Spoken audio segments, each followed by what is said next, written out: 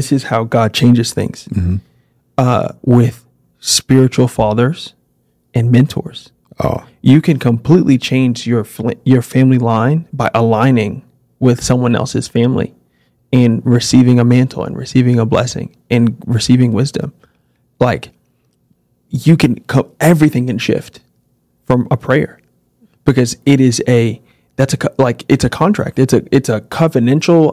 I don't quote me on that, but like whenever I'm praying, I'm signing. Like that's what I think a prayer is. Wow. I'm signing a deal with God. And whenever he approves it and he signs it, he'll never break it. And my prayer is either a reminder or a new one with the Lord, a New Testament. There it is. Oh my gosh. Because testament really is another word for covenant. I like where you're going here. I like where you're going. Like I get to pray my own testament with God and he approves it. Or essentially like I'm aligning with what it is that he wants. But like he's bringing me to this point to realize yes. Oh, this is the covenant I should be attaching myself imagine to. Imagine adopting a kid. I'm there to change their life. Like everything that is on my family bloodline and everything that God has promised me now promises you because you're part of my family. And this prayer, this moment, this releasing and transferring of a mantle is now for you. And it's like that's how I feel spiritual like parenthood is. Like the people who that God has assigned spiritual parenthood in my life. My spiritual mother is a prophet, right? The day she says, like, not that I'm prophetic, but I'm a prophet, that's probably exactly when that's going to happen. You know what I'm saying? Boom, I receive. But I'm also, just because I'm around her, there's so much propheticness happening in my life. I see things differently. I speak things differently because life flows from but she's teaching me that. And because I'm now a part of her family, that's just how it flows. It just flows from the top down. Now, anointing flows from the top down. I don't even know where any of this is coming from, but like I'm brother, you in the bag right now. Anointing flows from the top down, and like the same thing goes for your church, dude. What is going on? like even at my church, there's at the 3 churches I've planted myself in, right? I've learned something from there, and it's usually what the house is made for. Like the Church LV, there's an anointing for leadership at that house. There's no ifs, ands, or but about it. That church builds leaders like it's their day job, right?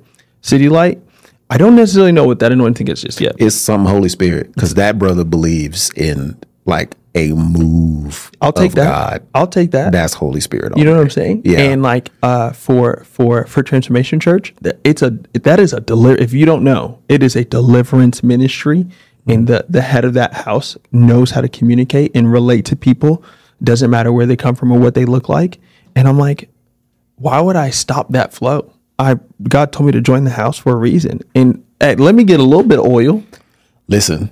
You're talking, and I'm just thinking about all the stops since that prayer of like, God, where am I supposed to be? What does ministry look like? Since that place, I can remember every mentor.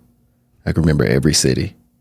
I can remember every church and what I gleaned from them and why, even in my discontent, sometimes in those moments of wanting to leave, why God wouldn't let me, but I also see why he wouldn't allow me to move to a certain level in those ministries, because I was just there to get a piece of the puzzle. It was never the end. And so even now, like since being in City Light 6 years, I'm like, man, there's certainly an idea I had in my mind, but when I got to City Light, what I wanted, I couldn't even have, because what I have is the seat that I'm sitting in right now, and this didn't exist.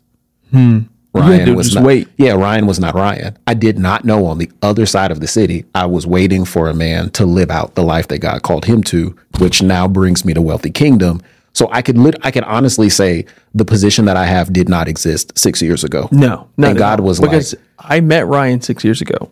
That brother was not doing this. Wasn't this? No, I shot. He did like a seminar for real estate agents. 10, 15 minutes from here. I passed it on the way here, actually. And I remember, like, someone sent me his number. He paid me. I recorded it, and I didn't think anything of it. Wow. At all. That's crazy. At all. And so I knew his name. I started paying attention to him. And so I move and I'm like, dude, who's this dude on TikTok? Wait, I know him. Wait, that's crazy. He goes to City Light? Wait, all my friends work for him. Like, and he went from, he was doing his thing before, but like he went from 100 to 1,000. And I'm like, please don't despise small beginnings. Because you just don't. Because you have no idea. But even to the person listening, like, maybe the thing hasn't happened for you because it doesn't exist yet. And God is waiting on someone else's obedience. That's crazy. And Dude, you are in this is the Gospels.